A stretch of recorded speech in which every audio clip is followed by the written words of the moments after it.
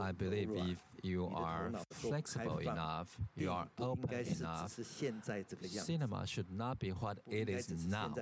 Cinema should not be what it is now. So the films that we are watching now in movie theaters are more or less similar. Even art house films now, they are more or less similar. There are very few new or novel creations. So now my creation is more and more towards a museum. That's why. That's a reason. I hope audience has a mindset museum, which means very free. I think no other creation is more free than museum creations. Hello, and welcome to episode 9 of Conversations. I'm Ileana. And I'm Patrick. Hi. Hi. So, for this episode, I chose the Tsai Ming-Liang film, Visage, from the 2009 Cannes edition. I first saw this film at a retrospective at the Pompidou, just last year. And Tsai Ming-Liang his career has been exploding in every corner of the world. Cultural institutions are putting on retrospectives of his work, and he's being elevated as an auteur of Taiwanese cinema. Yeah, most recently we saw him awarded in Locarno, right? That's right. He got a Lifetime Achievement Award at Locarno. And so I first was introduced to his films perhaps only 2 years ago when I watched Days, per your suggestion. It was a film that went through, was it Cannes or was it Berlinale? Berlinale. The Berlinale in 2020? 20, yeah. And it was just very sensual. And so I thought, okay, they're going to have a retrospective at Pompidou. And they showed this film, Visage, which is actually one of his lesser known films. And I was really just taken in by it. It was an aesthetic experience. It's very difficult sometimes to talk about his cinema because it's heavily fragmented and there are a lot of abstract themes, and a lot of people sometimes endearingly say that each scene can be viewed as an art piece in itself. But I chose it because I really wanted you to see this film, and I was wondering if you would be willing to give us a little bit of context of what was happening in 2009 at Cannes. Have to keep our audience in the know about these past renditions of the festival. And in 2009, I would say rather a big year for Cannes. So there was when, among others, Andrea Arnold's Fish Tank played, with a late work of Alain René, Wild Herbs, that I haven't seen yet, but it looks rather interesting. It looks like made by a young filmmaker, despite him, I think, at that time being maybe 93 or so very old. Quentin Tarantino's Inglourious Bastards, that doesn't need any introduction. Gaspar Noé's Enter the Void, Lars von Trier's Antichrist. So a lot of strong competitors, I think, that year. Jury president was Isabelle Huppert. Also part of the jury were Nuri Bilge Ceylan, who would later win the Palme d'Or. Same is not true for Yi Chang-dong, but in any case, Yi Chang-dong, who has had great films in Cannes, and among them, one of my very favorites, Burning, in 2018, I think. Yeah, and that year, The White Ribbon won by Michael Haneke. And yeah, there again, we can talk about how these affiliations sometimes might have an effect on which film is awarded the grand prize, because Isabelle Huppert was a collaborator, of course, of Michael Haneke.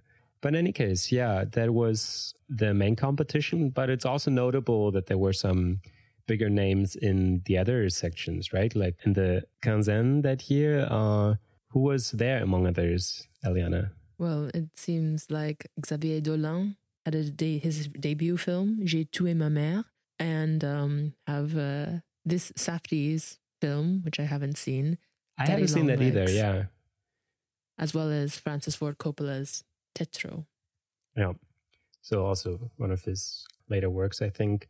one film followed that, but we are ahead of his grand picture that will probably play next year, the one that he worked on for decades and had to finance himself. We might cover that at some point. Who knows? I hope so, that maybe for next year's Cannes. Yeah, and in the Un Certain Regard, we have quite big names who would now most definitely play in the competition. We have Bong Joon-ho's Mother, we have Yorgos Lanthimos' Dogtooth, Mia Hansen-Love's Le Père de Mes Enfants. And and of course that connects quite fittingly, to our conversation today. Who was restored among others that year? So we have Truffaut's Les 400 coups, as well as Edward Yang's A Brighter Summer Day, which is really kind of where this film by Tsai Ming-Liang, Visage, falls. In that space in the Venn diagram between Taiwanese cinema and an adoration for the Nouvelle Vague. And in quite fact, funny. Yes. That's as if that was all planned along, you know? Like we have the 400 coups, and then we have Visage that plays such a heavy homage, as the Americans say, to that film. It's great. It's great. And I mean, those are the prints that are the Blu-rays that we can buy now. They are based on. So those quite an important Cannes year in that respect as well. Also, Antonioni's La Ventura and Godard's Pierrot le Fou. So it's I guess they all more or less entered the Criterion collection then. Yeah, I mean, when I just take a look at the lineup at Cannes in 2009, it's still incredible. I think that would have been such a fun year to go. I personally love the restorations and so much style and pizzazz from all of these auteurs. Well, what a shame we weren't able to be there, but perhaps there's still much more to come. You know, I think legally we wouldn't have been allowed to be there because I think you have to be press and then you need to be above a certain age. So I don't know if we could have even gone there. Even though I think this year we found out, right, that at least for the Palme d'Or winner, the Cannes locals, they can go there and get a ticket for free for not the last day of the festival, but actually the day after the festival ends. So on Monday, I guess, right? Yeah, I believe they just line up at the Mayor's and then they can get a ticket to the winning film of the Palme d'Or. Or that is what they told us when we encountered a lovely queue of people who were just telling us that they were about to see Anatomy of a Fall. Right. And this as a reminder, we have, I think, already mentioned that during our original conversations in Cannes, but let yourself not be discouraged from wanting to go to Cannes because these side sections, you can really get tickets for free. If you just go there, show up and go to the ticket counter, you will, and I think you can even do it online, and then you get tickets for the Quinzaine, for instance, also the Director's Fortnight and these other smaller sections. So just don't think that you need to be press accredited or something. There is still a lot to explore, and relatively, of course, the Airbnbs or your accommodation, that's the expensive part. But if you just want to go, if you have the resources to do so, then do that. It's a nice experience. But any case, so today we talk about Visage, and this, I guess, to give us some context, we wanted to talk a bit about the filmmaker himself, Tsai Ming-Liang.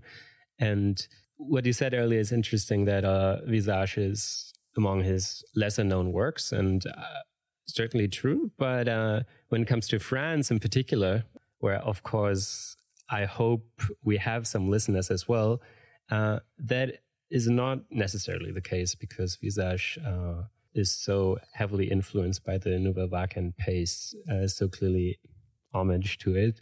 But Tsai Ming-Liang. Who is Tsai Ming-Liang, Eliana? Who is Tsai Ming-Liang? So Tsai Ming-Liang was born in 1957 in Malaysia. However, he has lived the majority of his life now in Taiwan and is often referred to as a Taiwanese filmmaker. He originally started his career in television And he has a very strong background in theater as well. Many of his works feature longtime collaborators. When we think of Tsai Ming-Liang's films, we think of the actor Li Kangsheng, and really there he has an almost ideal muse-director relationship with this actor.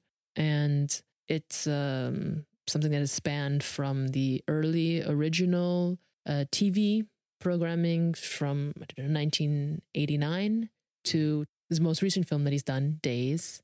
And since doing Days in 2020, he's also worked with Li Kangsheng to create some art installations. And so Tsai Ming-Liang is really a multidisciplinary artist in some sense, kind of like a Pichepong Virasetakul, a Thai contemporary. And and maybe it's worth going a bit back as well to his upbringing, because I think it is notable. He's a son of a farmer, and he got his cinematic education through his grandparents, who would take him to the movie theaters often, where he would see Taiwanese films, Chinese films, Hong Kong films. Hong Kong films in particular, they are very popular in other Asian countries, in Taiwan as well, where they would often compete with the Taiwanese cinema, and they for a long time had struggled to be on par with them. And it's interesting that he says that his upbringing was very much dominated by slowness, like how his life went on slow in a way that he had a lot of time to just at his free disposal, so he could sort of figure out what he's interested in and just explore his interests, really. And then you wonder where the parallels lie to his filmmaking that is very much in line with what people consider slow cinema. So this passage of time was really part of his upbringing, this like this awareness for that. And going to Taipei for his studies of film and drama, there was also really, he was urged by his father to do that, and was really sort of kicked out in the world. It's a definitely interesting blend of working class yet having exposure to the cinema world, and this, I suppose, straddling of that and how it represents itself in his slow cinema, as you say, because I find often when people contemplate about time or the passage of time, there are so many different ways that people theorize about what or how time is portrayed, whether it's something that is for the bourgeoisie or whether it is also in terms of things that take such a long time to do and having the time to actually waste or to spend. Right. Or if it's also considered something that is more, what's the word? That having so much time is a luxury, essentially, which is somewhat ironic given that we have also, if you portray, but we shall talk about that later. Ironic given that if you portray people who are working class, their time is not necessarily the time that they have to so-called waste or to spend, not always viewed as luxurious. So that middle ground, I suppose, is interesting in how it appears in a cinema. Yeah, and there's this background of cinema that's even apparent in his first gigs for the local stages in Taiwan, when he had, for instance, I think his first piece called, like, there are different names out there in the internet. I think there's something more specific about peanut noodles or something, but yeah, it's basically called Instant Noodle, and it's about a young boy who spends all his money on festival tickets, film festival tickets, and it's also about dreaming and dreaming about cinema. And of course, this is a theme that we will see later, is like forms a thread through his career as a director. And yeah, of course, when we talk about him, we just need to give some background, just talk about the new Taiwanese cinema. We're both, I think, we cannot call ourselves experts on that. Unfortunately, no. But it is notable that he is sort of, as with Valeska Griesebach last, he's not the first, but the second generation of a sort of movement. And this is the new Taiwanese cinema, whereas Griesebach was like the Berlin School filmmaker, second generation, more or less, I would say. And here in 1982, it's most notable for the Taiwanese cinema, the Central Motion Picture Corporation.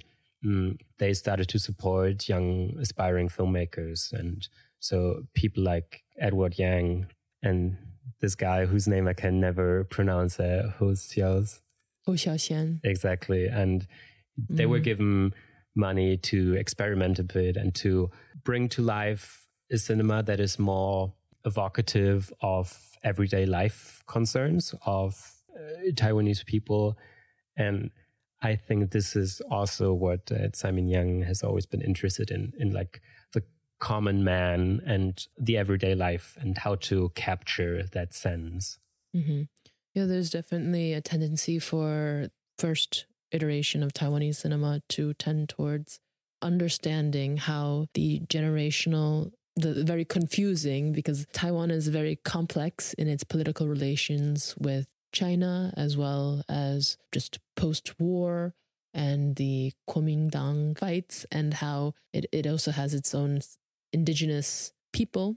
And Taiwan has also been occupied by the Dutch, by the Portuguese, and by the Japanese. And so we can see that perhaps in certain areas, so following World War II and Japanese occupation of Taiwan, which inevitably gave it its stronger educational and transport infrastructure. However, it distanced it in another sense. Taiwan is sometimes viewed as a cleaner or more modern version of China. And we also have territorial disputes that go in both directions, which is a very simple way of saying that in terms of nationality and ideas behind belonging, it's very confusing for those who live in Taiwan, and thus people who also live in Hong Kong also face similar disruptions to perhaps their perceived identity or national identity. Yeah, and this was still in 1982 when this new phase of filmmaking started. Those were still years where the political landscape was rather unstable, right? We are working toward democracy here, but that wouldn't really be established until 1996. So all these years are still sort of, it's an experimental ground almost that is also reflected in the filmmaking. Mm-hmm. And it's very interesting because then we have different ways. I mean, Ho Xiaoxian is known for his period pieces to a degree. One that I really like is called 3 Times, where we see different iterations of the same actors who play a couple in completely different time periods. But we sense this dependency and this desire to break free, but also this impossibility of doing so in the relationship. Yeah, and I think period pieces, of course, they are always somewhat like impossible, right? You want to capture a time or a zeitgeist that is doomed to be wrongly depicted or falsely depicted, misleading. But of course, it's always interesting to see how people look at these times. And I think when we talk about this new Taiwanese cinema, the very first film of that movement is In Our Time, mm-hmm. and made by 4 directors, among them Edward Yang. Mm-hmm. Of course, this is somewhat presumptuous, right? To say like in our time, like who are we? Who is talking here? Mm-hmm. But it's also, I think, an honest attempt and a sincere attempt to get at something, to get to capture this moment in time. And just the word time seems to be so crucial for these Taiwanese filmmakers, especially also to Tsai Ming-Liang and his project. Mm-hmm. And it's very intriguing. I mean, I really do. This has made me want to explore Taiwanese cinema more, because it's very clear that each auteur also has a very different way of digesting their time. I think Ho Xiaoxian is very good at creating atmospheres. Edward Yang takes an observational approach that is very witty in terms of dialogue and just situations. And I would say that Tsai Ming-Liang, he's he pushes that entire idea of what inner time means by placing absurd moments that get to the crux of perhaps what is actually just something. He does the whole entire, okay, we're going to look at something over here that is not necessarily a part of one's natural lived reality, but just makes sense in its absurdity to speak to the natural life of how someone might interpret their day-to-day actions and to bring reason to it. Or that's at least how I see it. If that makes sense. Or yeah, and really perhaps getting rid of all unnecessary narration, right? It's really rather a cinema that is devoted to the moment than devoted to an ongoing narrative experience. Right. And of course, these outlines or this delineation of a sort of continuation of a first and a second generation that only leads you to so far as so often with these classifications, or because, of course, Edward Yang and all the others, they would continue to make films in more recent decades. And Ang Lee as well, who's also more part of the second generation of new Taiwanese cinema. Certainly the most successful, just commercially speaking. Yeah, and there was also a lot of collaboration between all these filmmakers. So Hu Xiaoxian, he would also just be a script writer for other projects that you wouldn't necessarily associate him if you're not familiar with the movement overall. Yeah, Tsai Ming-Liang, he always was sort of regretful that this first generation, they didn't really create, or they didn't really had an impact to that extent that a new sort of cinephile audience would emerge in Taiwan. And I think he did a lot to sort of nourish that cinephilia. He would, for his own films, he would sell on the streets his own tickets, even after being fairly respectable.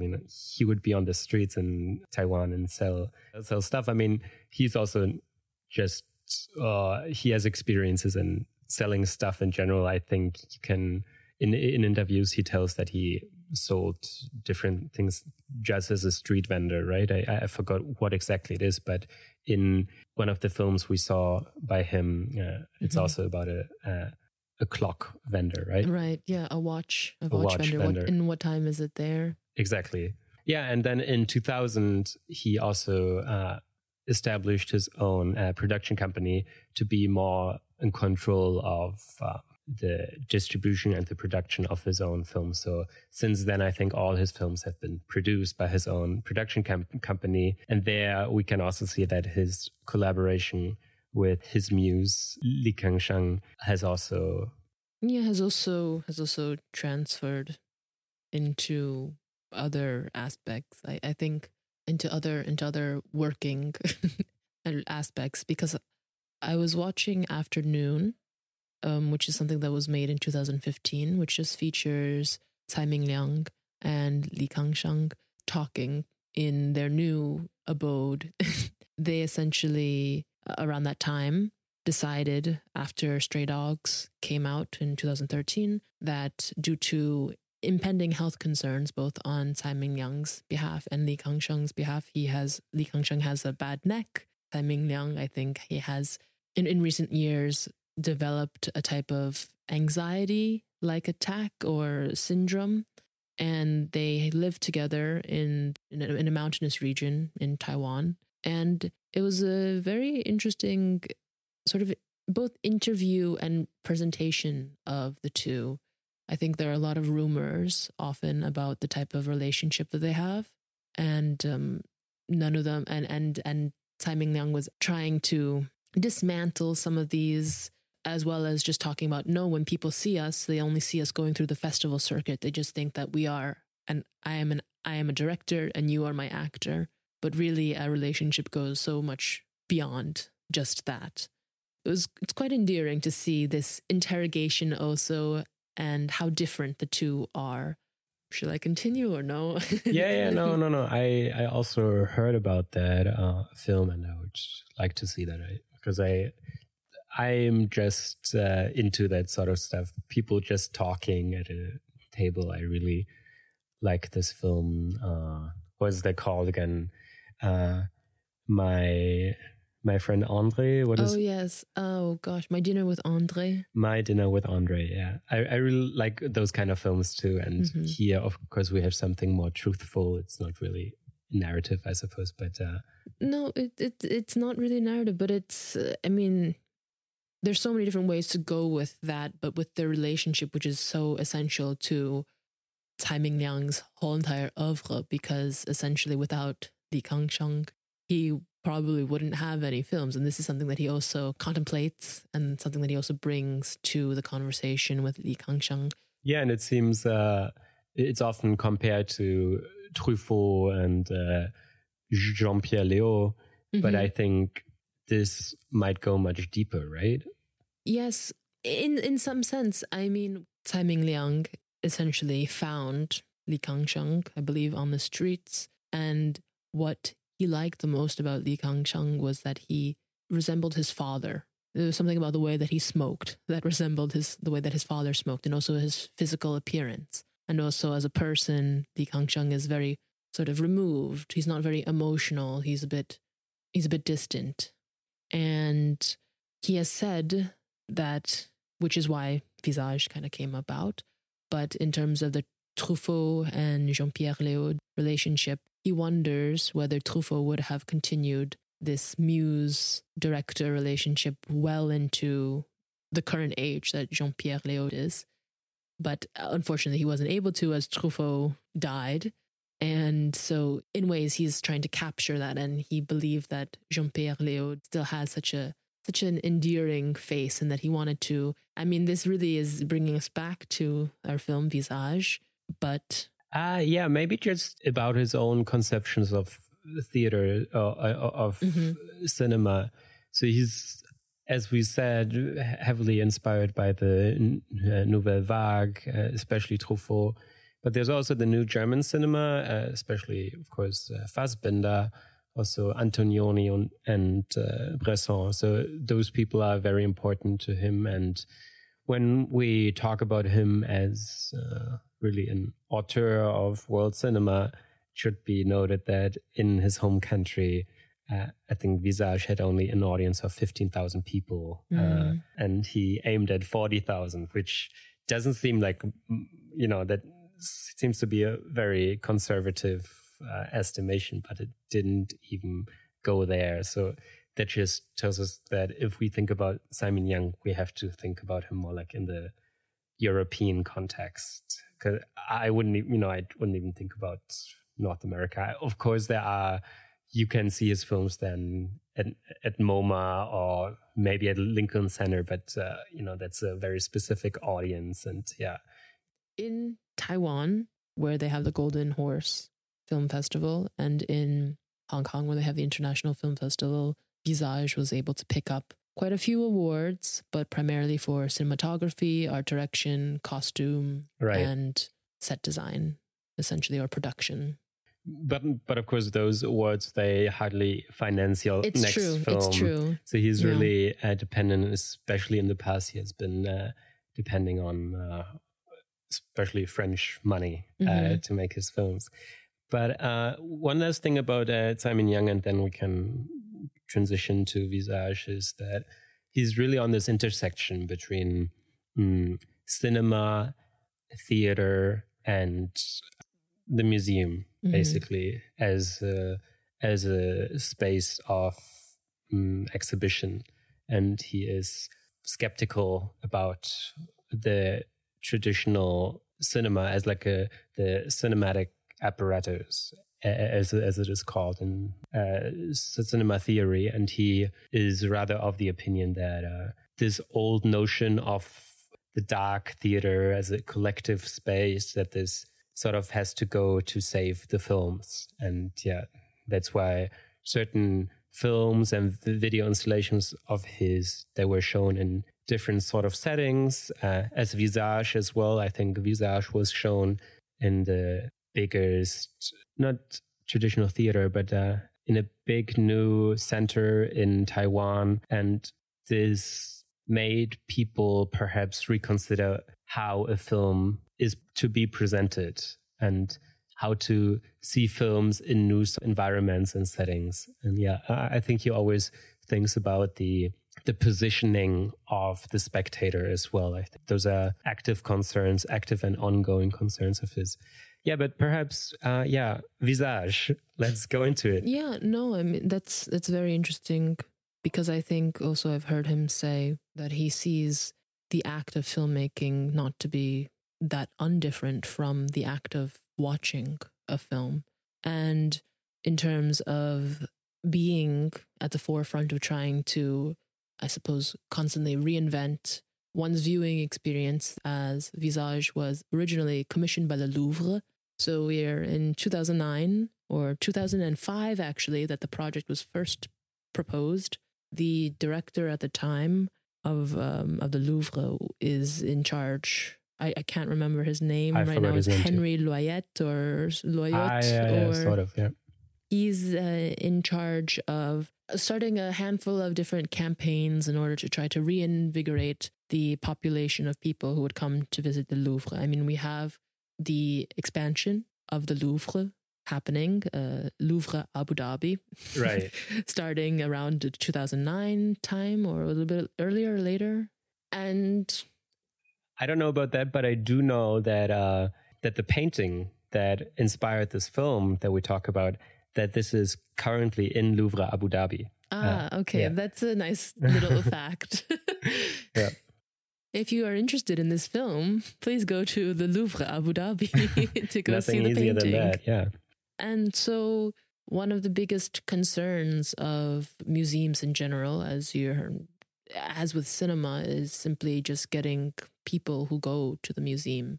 I mean, the majority of museum goers, or people who go to the Louvre, I believe the statistics allegedly say that 80% of them want to just see three things. The Mona Lisa, of course, the Victoire de Samothrace, the Samothrace victory, the winged Nike, essentially, and then the Venus de Milo.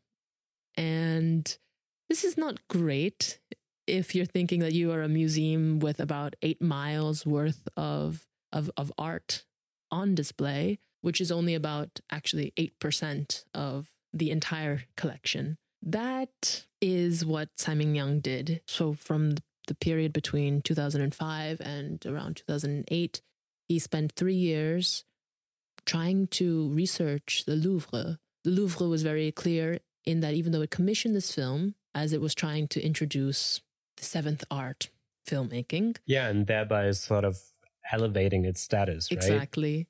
Elevating its status and trying to expand into more contemporary works. So he spent 3 years researching the Louvre. The Louvre said that they didn't want to be overt promotional material for the Louvre. And this is reflected both in Tsai Ming-Liang's natural style, which features lots of secluded areas, underground spaces, tunnels, claustrophobic places that are kind of inherent to one's life in Taiwan. Places that are dark, places that are wet. And he... Dark, wet, yet smoky. Yes, dark yet wet yet smoky spaces. And the film was originally supposed to be a version of the myth or story, depending on how you'd like to look at it, of the biblical heroine or femme fatale, also depending on how you prefer to see her, of Salome or Salome.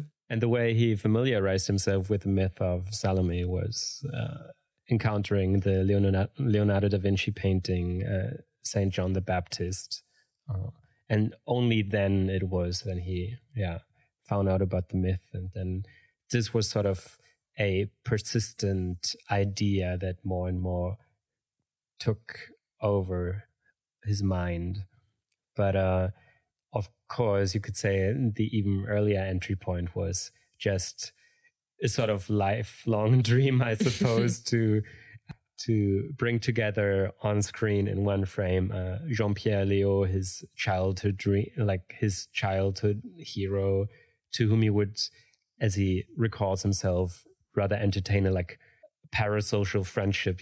He would see him on the screen and rather consider him his friend, as like an idol of cinema or something. Yeah, and to unite Jean-Pierre Léaud and Li Kangsheng in one frame, that was sort of the starting point there. Mm-hmm. I mean, the word visage is also such a beautiful word, because in French, at least, visage can be face, which is the English title. In Chinese, it's lian. But visage can also just mean sort of appearance. So right. You can have a visage on your face. Yeah, and this especially with reference to Jean-Pierre Léaud, this is very much true, right? Because to Tsai Ming-Liang, he represents cinema. So he's the face of cinema, but at the same time, he's also this face of his sort of friend. Mm-hmm, mm-hmm. Going even more into that, just the idea back into the idea of preserving, the idea of conservation. Which is the very nature of cinema. Exactly, because when you shoot someone, you have them in a moment, and you've preserved their image, you've preserved their visage, you've preserved so many things.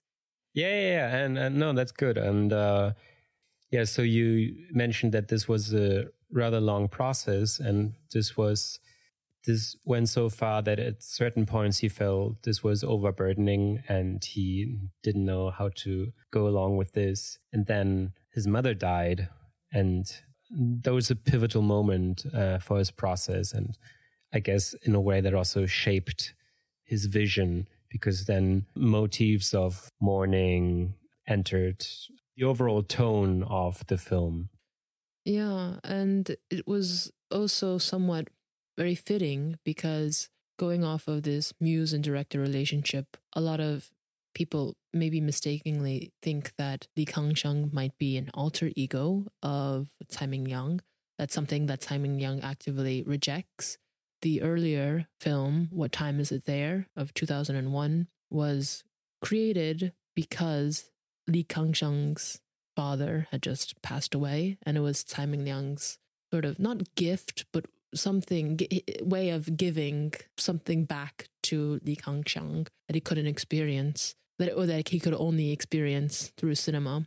And many of the films too also feature quite autobiographical details, specific primarily to Li Kangsheng's life. Yeah, and even here, right? Because some people may not know, but he's an actor turned director, so he has made his own films as well, or at least film. I'm not sure about the plural here, but he did make at least one film. And that means that he was familiar with the sense of being a director and with the notion of being a director. That was not foreign to him when playing this role. And it's also with regards to our project here, our podcast project. So this is at least the second film of our main episodes that is about a director. Are you suggesting that our conversation choices are in direct conversation with one another? Very much indeed, yes. And also in conversation are his films themselves, right? We have basically a Tsai Ming-Liang universe. Mm-hmm. I really regret not having been able to see all of his films. He has made a total of perhaps 47 so odd films, but this is including the shorter films and some of the art installation video works that he has done, or time-based media works that he's done. He technically has a 11 film oeuvre of feature films, which start with Rebels of the Neon God in 1992 to Days of 2020, and some other very, very just well-loved films include Vive l'amour, The Hall, The River, Goodbye Dragon Inn, and What Time Is It There?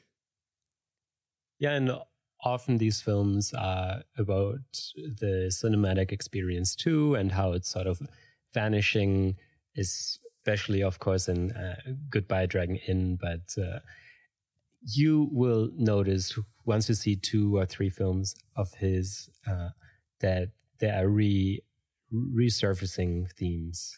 I also like just when you look at Li Kang-sheng and you see all the characters he has portrayed over the years. Sometimes it seems like it's exactly the same person. In their profession, they sort of evolve. You know, they could technically be the same person still. Over the years, he has been a funeral niche salesman. He has played an actor who auditions for a porn film. He has been a cinema projectionist in Goodbye Dragon Inn. He has been a porn actor, so you could see maybe here he has been successful now. And he was also a migrant worker in Malaysia, a film director now in Visage. So there is quite an abundance of different... I was just still thinking about the other things that you're saying and going off of the universe and how Li Kang-sheng's actual home is often the set for the films. Yeah. And the actors that portray his parents are often the same actors as well. Qian Mao and Lu Yiqing. So yeah, Visage. So Visage. Do you want to acquaint us with the premise of Visage so we can dive more deeply into it? Okay, so the premise of Visage is it's a film, arguably within film. This is done in an abstract manner, but a film about a Taiwanese director played by Li Kang-sheng who goes to Paris to shoot a film on the myth of Salome. That is the essential premise. Over the course of the film process, he gets notification that his mother has passed away and he is to return to Taipei. And he returns with his producer, played by a longtime collaborator of Truffaut, Fanny Ardant. And he mourns for her before returning back to set to complete the film. One must imagine. Yeah. Things go awry, and we'll talk about those a little bit. Yeah, and as often in his films, when there is this encounter with French culture, there's the language barrier. So these people do not necessarily know how to understand each other verbally. So they have to find, so to speak, the language of cinema to do so. There's an endearing scene that we can talk about later, maybe. But yeah, to me, this film was quite exceptional, really, just in terms of its form. I think this is a film that wins me over just by form over everything else, because I think what you said earlier, that every image could sort of be taken just as the frame itself to sort of analyze. And I think that's very much true. I think I sometimes thought that this scene or this shot now requires a second or third viewing to just really get most out of it. And yeah, I mean, it's a very slow film. It's slow cinema, and even among his films is one of his slowest. It has, and that's a bit technical here, but it has an average shot length of 90 seconds, and only 10% of the shots are feature a moving camera. So most of the images are static, and often, if it is interior, it sort of evokes like surveillance camera aesthetic. So they're often from a like higher angle, looking down, and yes. So I think just in that sense, it's very rich, and often I didn't quite understand the scene in itself, but then it somehow links to the greater picture here.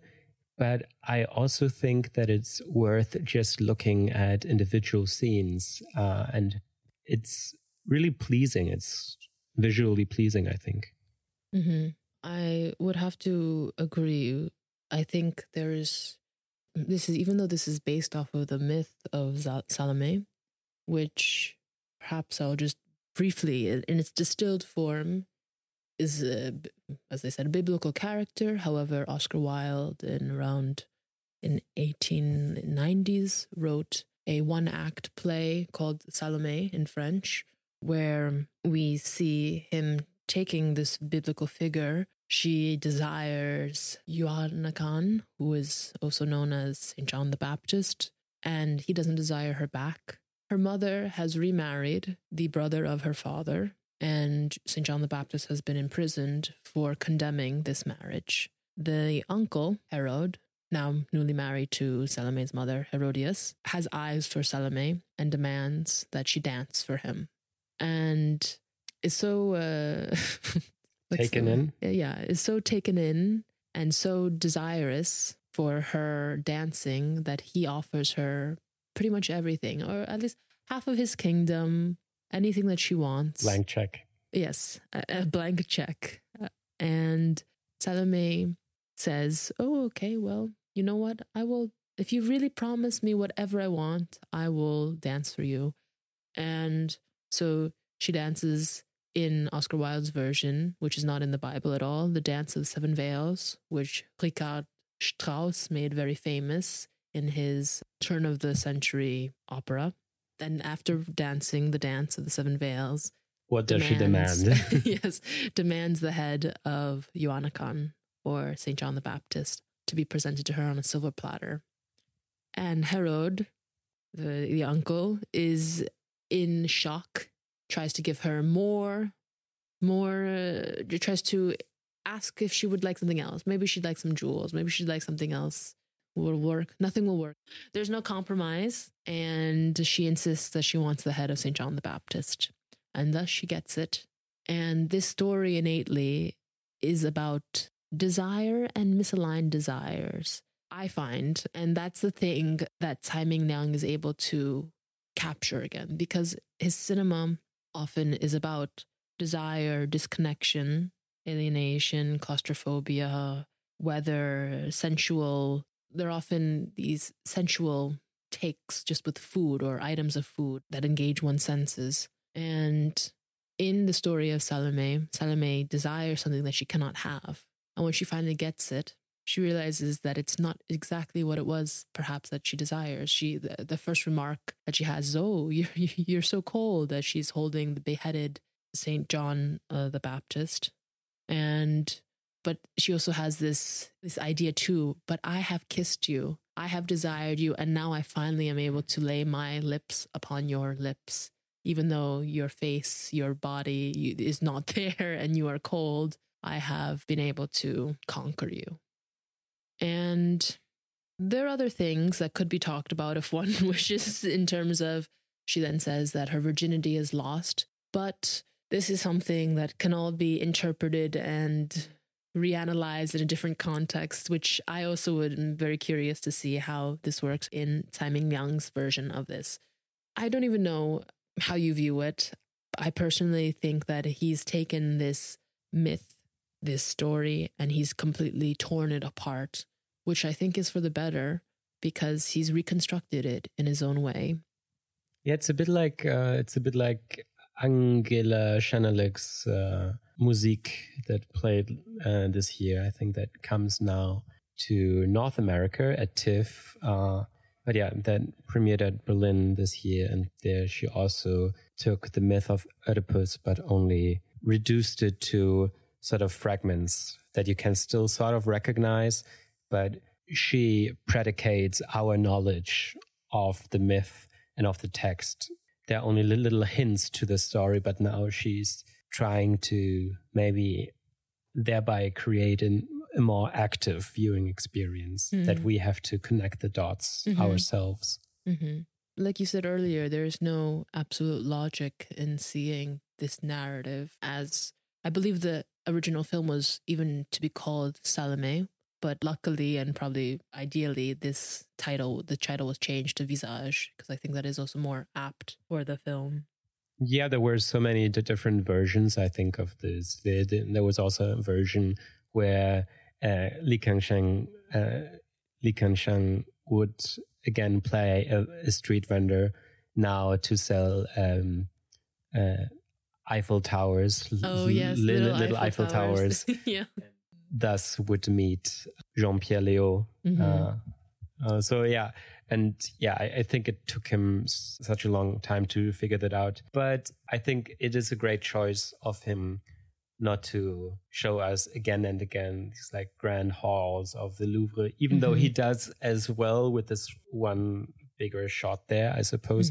But it's really more about the underlying structure that no one ever gets to see at the Louvre, like the pipes and the technicians' rooms and what have you. It's really, I think this is exactly, when you think about this prerequisite that this should not be an advertisement for the Louvre, it really isn't, right? Because you hardly see the Louvre, in fact. And I think if you're not familiar with the Louvre, you might not at all know that this is the Louvre, because you will never really see the pyramid, or you don't see the name of the Louvre ever show up somewhere. So if you're not at all familiar with the art world, then you might not even realize. I would also argue that even if you are familiar, it might take you quite a while to recognize that you are in or at the Louvre, because everything is done in such a tight space. The only location that's really named is the Les Jardins Tuileries, the Tuileries Gardens, which are just right outside of the Louvre. And then we see also the big fountain as well, which... Yeah, like if you have been to Paris, you have been to that fountain. Yes. And allegedly one scene where some of these older stars of the Nouvelle Vague are present. They're apparently in the drawing room or dining room of Napoleon III. Right, yeah. The dining room, I think, yeah.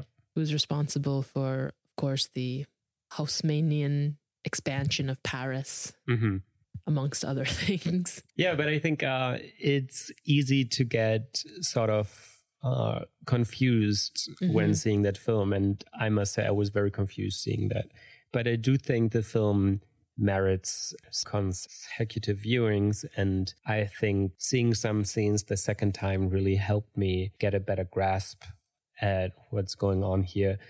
Speaking about this, realizing or not realizing the setting, the location there, in before we recorded the podcast, I told you that so there are some scenes in the apartment.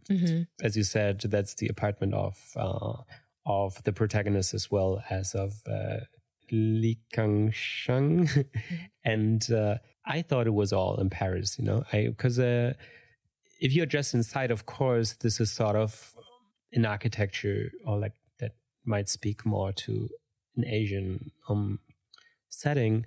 But at the same time, you have also Asian communities.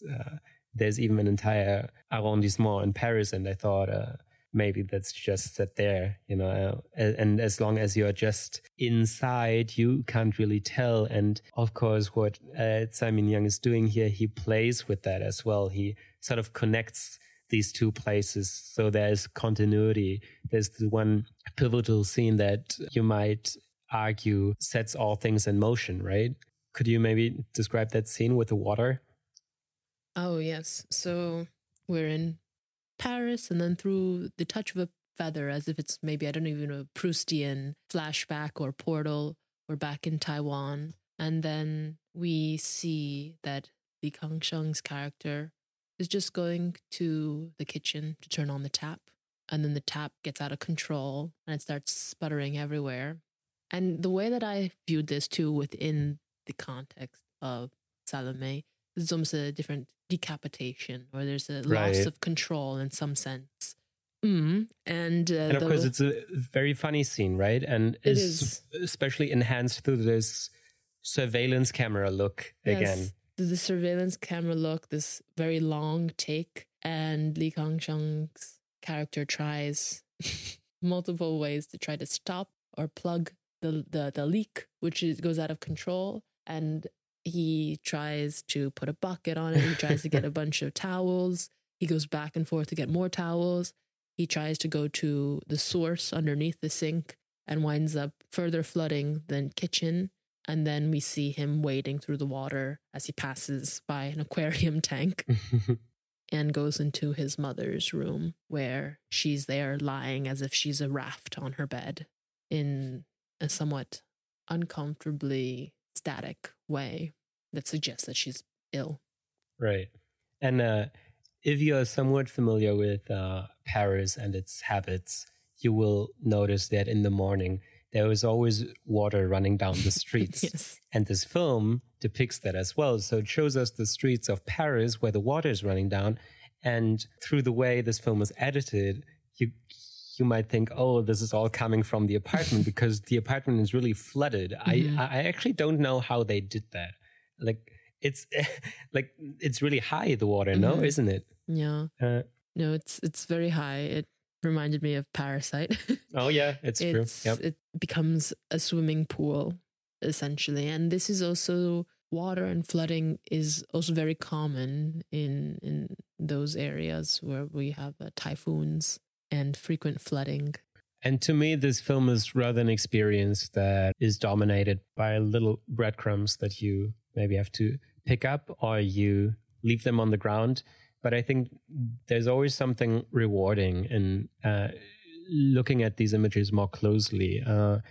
I think the way he plays with overlayering, for instance, mm-hmm. is fascinating. How sometimes you have one image, like the very first shot of the film.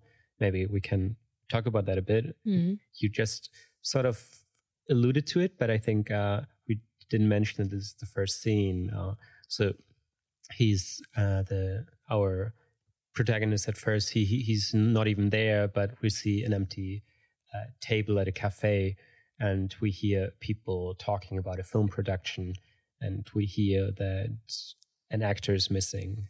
His name is Antoine, mm-hmm. and then our director sits down, and when he sits there, we have sort of three images within one image. We have him sitting there, we have his background, and then we have the reflection from the window, because we see it all through a window. And this sort of reappears in this film and often has different effects. Sometimes it shows you the cityscape or the landscape, and sometimes it even, we will talk about that later, it divides our reality to some extent. And then this feather at that mm-hmm. moment falls down on his table, mm-hmm. and there's sort of a match cut, and then we are in Taiwan, and there is a hanging line for the laundry. And the pigeons they flutter up in the reflection of the street, and then we see this hanging line that's covered in feathers. And then we see something that's rather morbid. I mean, in my first interpretation of it, we see the mother chopping a bunch of meat on a round wooden cutting board. And I remember the first time I saw that, I was like, is that pigeon meat? That's the association that I made.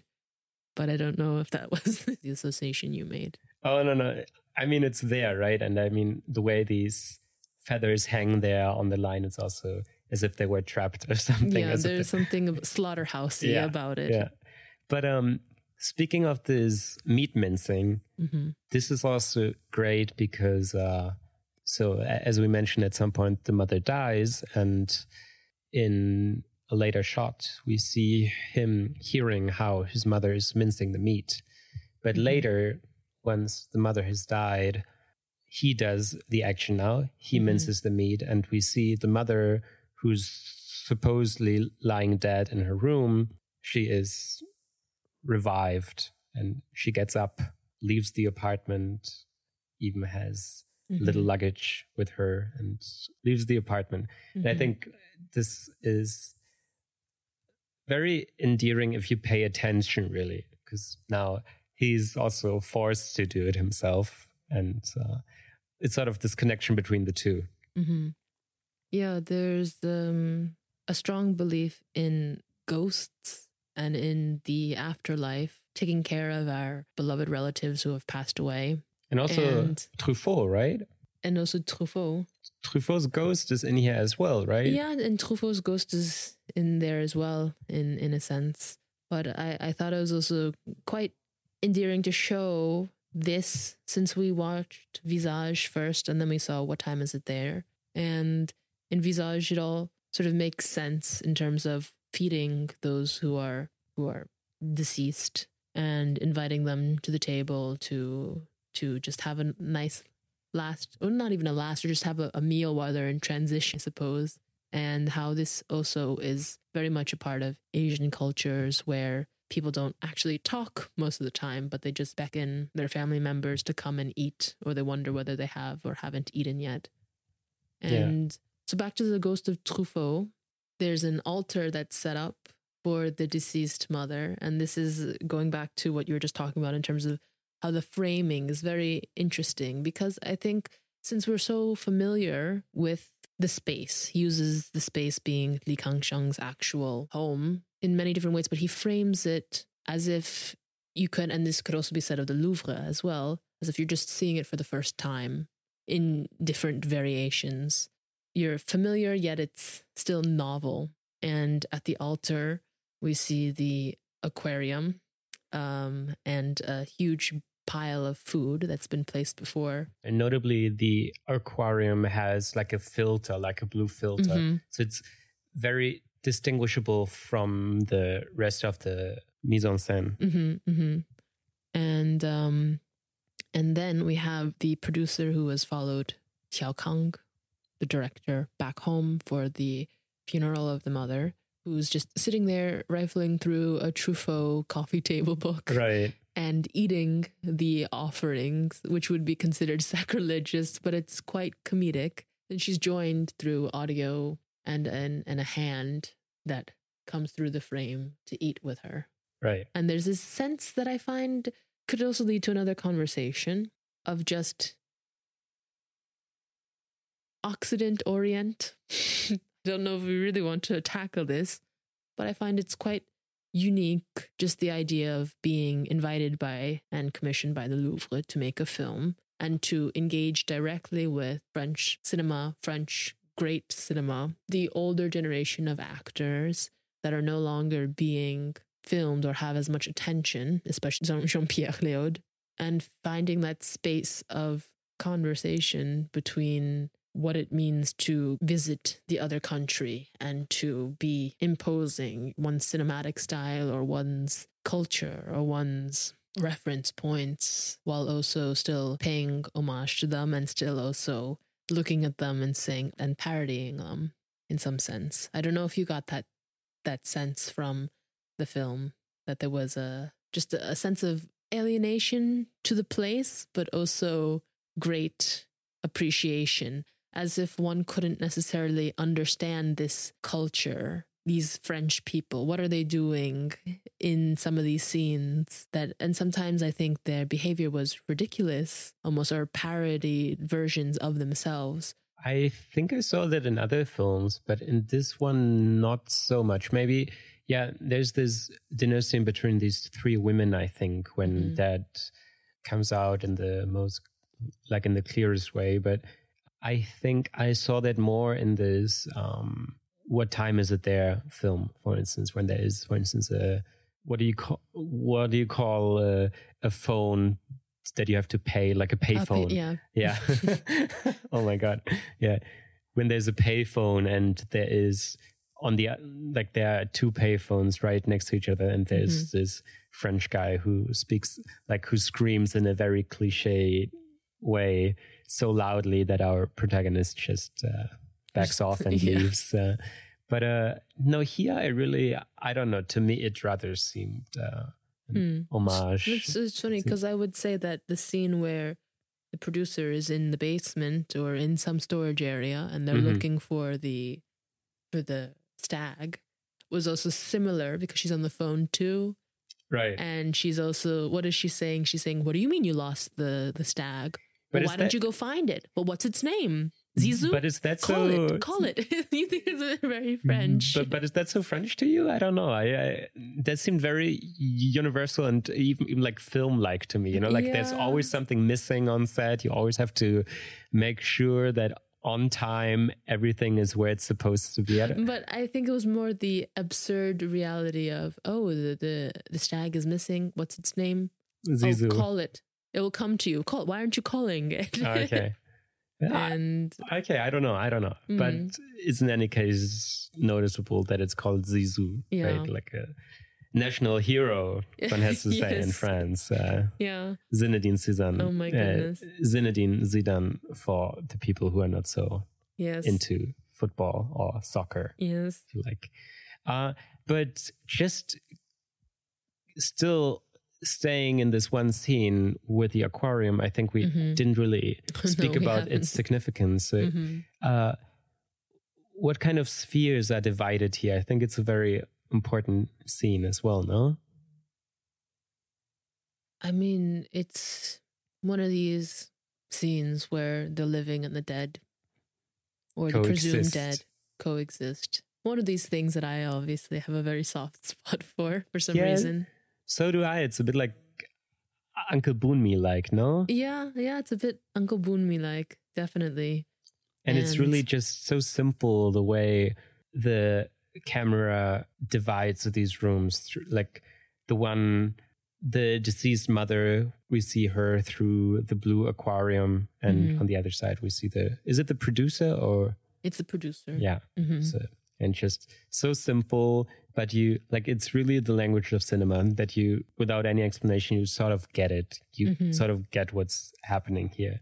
And part of that scene is also that he has this sort of revelatory filmmaking that you often see something, but then the scene goes on, develops, and it turns out to be a bit different. So it's a very minor detail, but it's rather like, it's these apples that look perfectly colored, perfectly shiny from the outside. But then once they are grabbed on the bottom of the apple, they're sort of green. There's this green spot that you don't see at first. And I think he has a few shots like that, when they develop and they reveal themselves to be deceiving to the first sight. Yeah, my favorite would have to be the disorienting scene in the Jardin des Tuileries, where Jean-Pierre Léaud, playing Antoine, who's also the name, Antoine is the name of the character in 400 coups that he played when he was first picked by François Truffaut out of a lineup of 1,000 boys, allegedly, to be the face of this iconic film that some people say is the greatest French film of all time. I have to disagree. I will have to give you my opinion at a later point because I haven't seen it. And so he's in this jardin, and there are a lot of vertical mirrors that are placed against trees. And it's placed in such a disorienting way that reminds me of a painting that I need to find the name of and put it in here. But it's unclear where things are coming from. And just some of these scenes just speak so perfectly to what his cinema achieves just simply by achieving it through action, in terms of understanding, as we were just talking about, sharing screen space literally between the living and the dead, and how and just reality and non-reality and perception. So Jean-Pierre Léaud's character first looks to be off in the distance on the right hand of the screen and observing a stag, and then tries to approach it and tries to beckon it towards it. And we see that the stag actually has issues as well, because we notice the first disruption through the long take where the stag bumps into the mirror. And it's almost comical, even because for me, I started reorienting how I was actually looking at the whole entire scene too, and realizing I have no idea where the stag actually is either.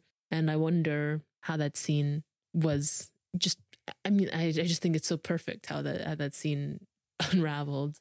But it also makes you think, what kind of film is the director shooting there, no? I mean, we see these sort of musical numbers, and that's true. The stag even, right? Like, it's just a prop, basically, for this scene. It's in the background, in the foreground, we have this model whose name is escaping me. Laetitia Casta. Yeah, and so in the film, within the film, he's playing Salome. Yeah, she's playing Salome. But it's like, what kind of film is that even? Like, what kind of rendition of Salome is that supposed to be? And then so sometimes they're singing in Spanish as well. Like, what's going on here? As well as pop songs in Mandarin.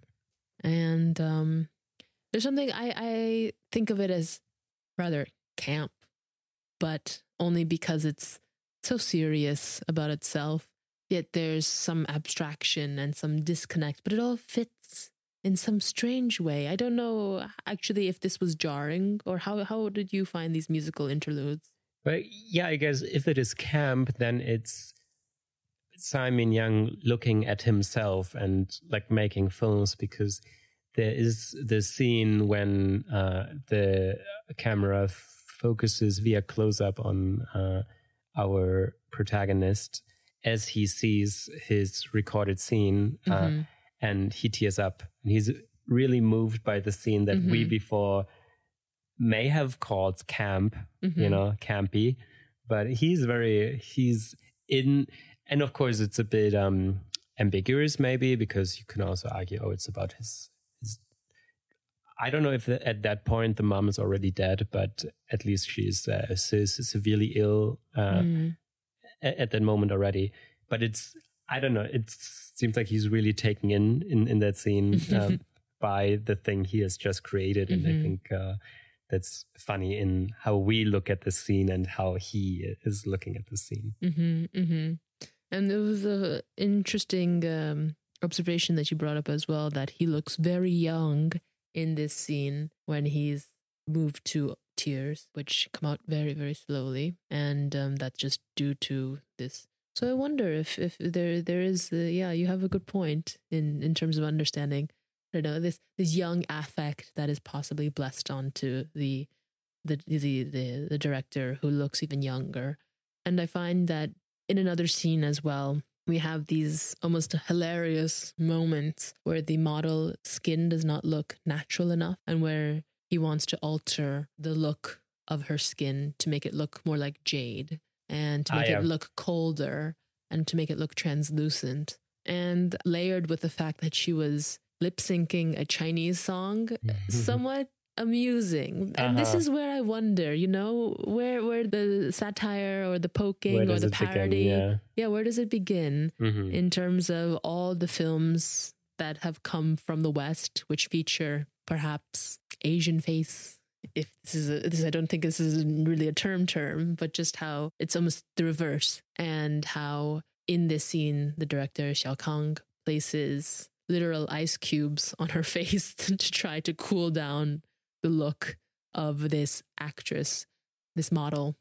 Yeah, and it's and here it's interesting how that contrasts to a later scene, because here we have the young actor to whom this is imposed, this ice cube to create this sort of color on her cheeks, whereas later we see the sort of vanity of the old Jean-Pierre Léo, who's concerned about his scar in his face. I think on his nose also. Yes, yeah. And I think here is rather one of the more beautiful lines of this film, where the makeup artist tells him that rather than trying to hide these things, she tells him that it's better to impose on what we have than trying to hide it.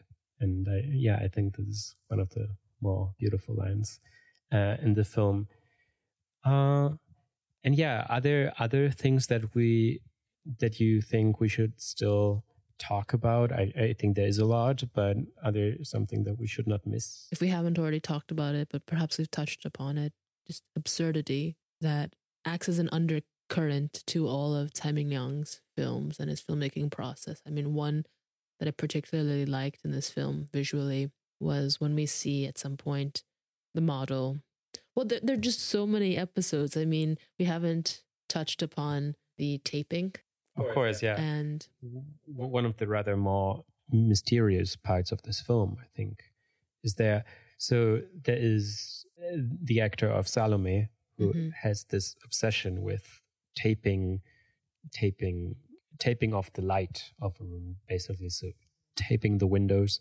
So not only her room, but thereby what we see becomes darker and darker until blackness, really. And this is something that is picked up from an earlier Tsai Ming-Liang. I don't know if it recurs in many other films by him, but certainly in What Time Is It There, it plays a crucial part as well when the mother is doing it, so to sort of accommodate the return of the soul of the father and her husband who has passed away. Here, tell me. Because the mother says that the husband or the father is afraid of light, and thus he's not going to come home if things are too bright. Here it's sort of more enigmatic, right? Could you come up with a theory on this taping? The way that I saw it, I mean, when I first saw it, I thought it was just very beautiful, very simple and very beautiful. There's a futility in that action, in this very simple and mundane action, and insistence that one take a pane of light and they make it dark. And I think if we are only to see a few seconds of this action, there's nothing much to it. And it's perhaps just a little trick, or it could be understood as this is what one does on set. They need to obviously play with lighting conditions in order to achieve the best circumstances to continue filming. But for this, it resonated with me as just exactly what I just said. It just is this absurd action that we must take. Perhaps there is too much light. And the way that she even does it too, with there maybe 3 or 4 episodes of her using black tape, twice on windows or 3 times on windows and once on a mirror, where she actually destroys her own reflection, which also plays with the whole entire decapitation theme. Yeah, and also with this, I don't know if you can call any scene in this film pivotal, because they all seem to be capable of assuming meaning, but there could also be, just one scene among the other, as if Tsai Ming-Liang defies hierarchies here within the narrative, perhaps. But later she warns the director, who now, it seems, has become his own protagonist as well, as if these things collapse later, as if the narrative of Tsai Ming-Liang and the narrative of the director sort of collapse. Then she demands him to look at her. Yeah, she does that. And here we have the opposite, right? She doesn't want her image to be seen, if so by herself. Yeah, the thing that I thought of there is just this line that I'm altering in some sense, but just the director lets themselves be taken by the object of direction, and that in this moment it's unclear who was the actor, who was the director, as you said. And I think it was really rather enchanting visually to see the progression to how the actor starts to refer to Xiao Kang as if he were also just Yuanakan, John the Baptist.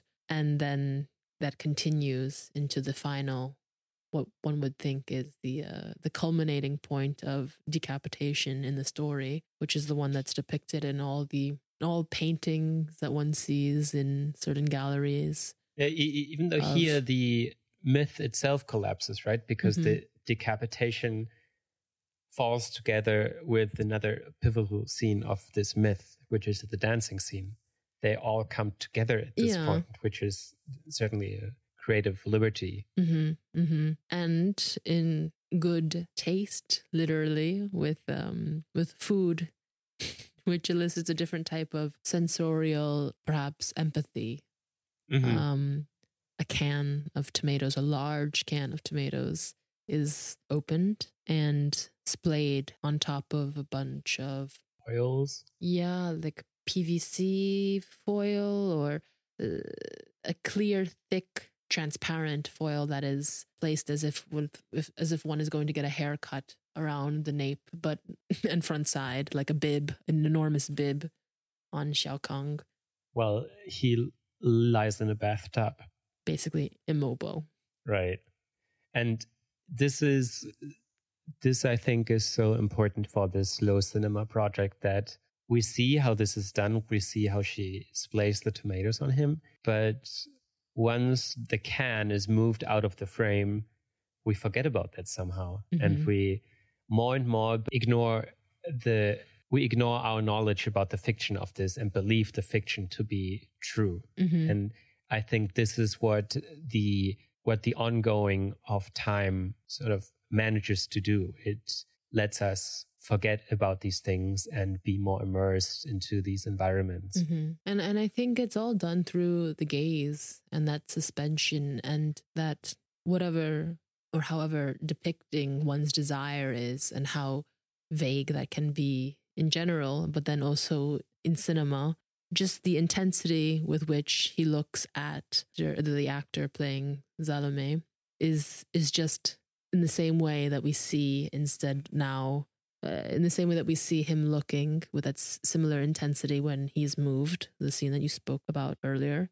We see that still replicated, but they share the frame as we are behind, also observing this, as if we too are the audience, which further reinforces this collapsing. Yeah, and toward the end of the film, we have this motif seized up again about floating. We see this man on this raft floating through an underground tunnel of what we must expect is the Louvre. But I mean, we never really know, but I guess we just know through our knowledge.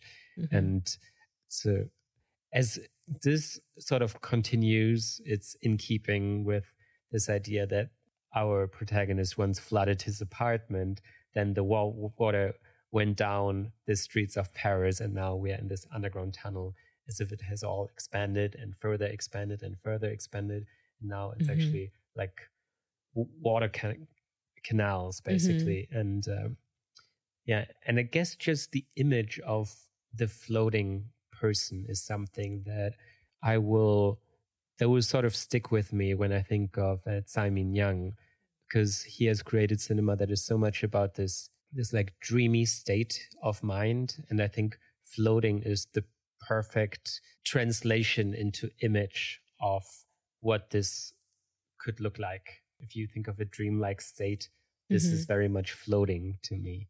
Yes, I think that works in so many different ways, because even when we think of what it is when we watch a film, one is stationary, one doesn't move, but the things in another sense, you are floating, perhaps in your mind somewhere else. I think another thing that he does often is play with walking. And to go off of the dream thing, I mean, one of the titles of the films that go off of the dream, a title of one of the films that he's made is I Don't Want to Sleep Alone.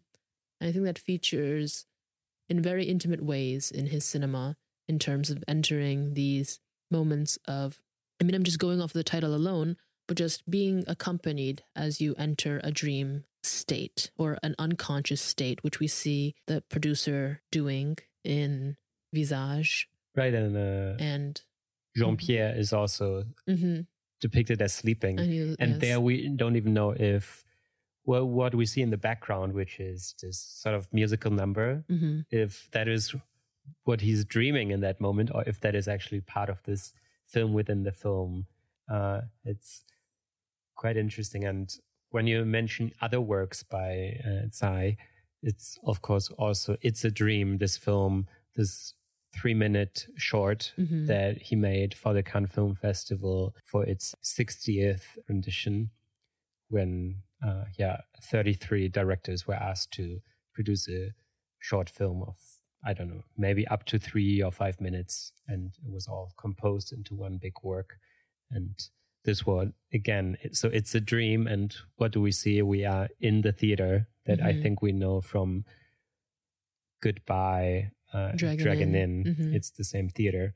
And this short film was later also expanded to an exhibition that was shown in Venice at the film festival, where they actually flew in the seats of the cinema to have this immersive experience and have actually the audience to be active while being in this cinematic environment. And just to wrap it up, I think it's very lovely what he does often just with the mind and the body, and how the mind might still be very active even when the body is immobile. And when the body is called into movement through walking, which is another part of his artistic practice, he often features Xiao Kang wandering or walking through streets or enclosed spaces, or just in general, just long takes on walking. And it's a completely different way to explore a space, to activate a space, and to discover city margins and forgotten places.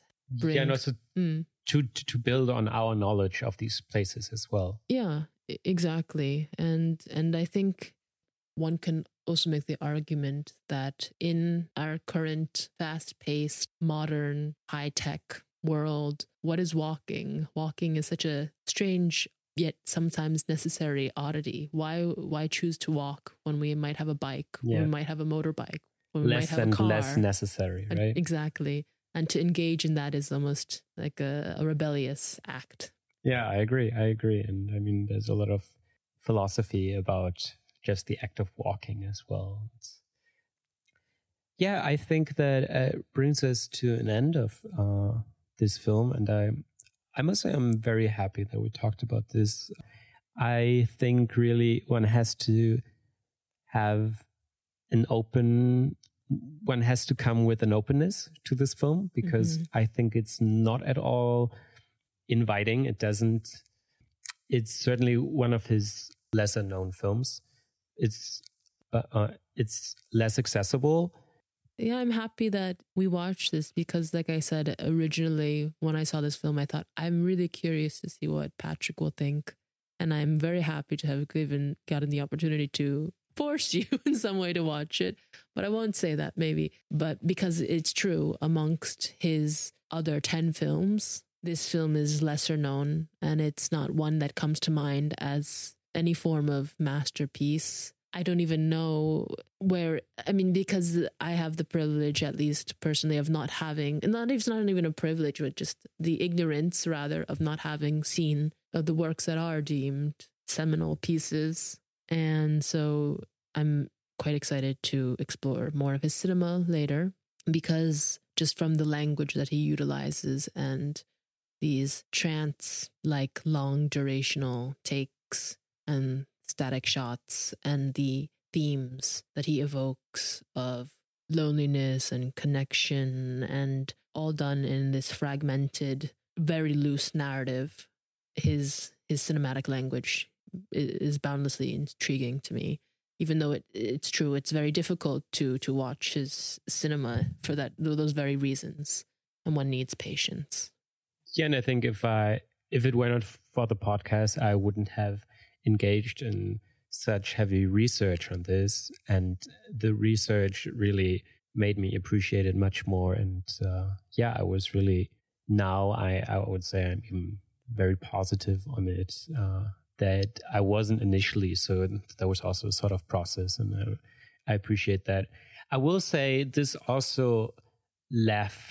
film left a sort of mark on cinema overall. In 2011, for instance, there was a conference held at the University of Cambridge that was called Moving Image and Institution, Cinema and the Museum in the 21st Century. And I think people like Apichatpong, he explores this interstitial space of cinema and the gallery. And I think in the future, we might see more of that as well, of his video work as well, his video installations. And I'm really looking forward to this. I think he's one of the most fascinating, most interesting filmmakers that are alive. Mm-hmm. Okay, and is there something else you want to say on Tsai? Just on that note, it's very interesting just when we think about the language that we use. I mean, we have the creation of this word that I used earlier, time-based media, which is often used for anything that might be either sound or video or film. But there is a differentiation between what is video art and what is film, and whether film is actually an art. So I wonder if that will be changed or altered or collapsed. But for Tsai Ming-Liang's institutional career, it seems that, in fact, Visage was quite pivotal because it did launch him into more institutional works and more works that have been shown in institutional settings or gallery settings, as well as more commissions. Does quite a few film festival commissions as well. Yeah, and this sort of, I think, of these sort of categories in which we think they become more and more bridged. They are more and more bridged over time. On that note... Yeah, maybe before I reveal, as is tradition in this podcast, the next film we're going to talk about, I think just for all of you who made it up to this point, we should say that there will be a little break now because I will head to Venice. I think you will also see a bit of the Biennale this year, of the Mostra, as they call it there. And that won't allow us to record another podcast in 2 weeks. We also have to see whether it's really feasible to do this every fortnight because it requires quite a lot of research. We will try to, but we cannot at this point commit to it fully. But yeah, we will keep you posted on that. So, and the next film I am going to choose is, and this is sort of nice because we had different decades now, and I'm in keeping with that tradition. My next film is Lizzie Borden's Working Girls from 1986. Okay. Yes, I see. You had the opportunity to see this when she came to Berlin at the Arsenal, and it has been on my list. Yeah, really, I'm interested in films about sex work as well, how this is depicted, and this is one of the rather early ones that pursue sort of realism of that work. And yeah, I'm really looking forward to talk to you about it. So yeah, thank you so much, Eliana, for doing this with me, and I'll hear you soon. No, thank you too, Patrick, and see you after the film festivals. Bye-bye. Ciao.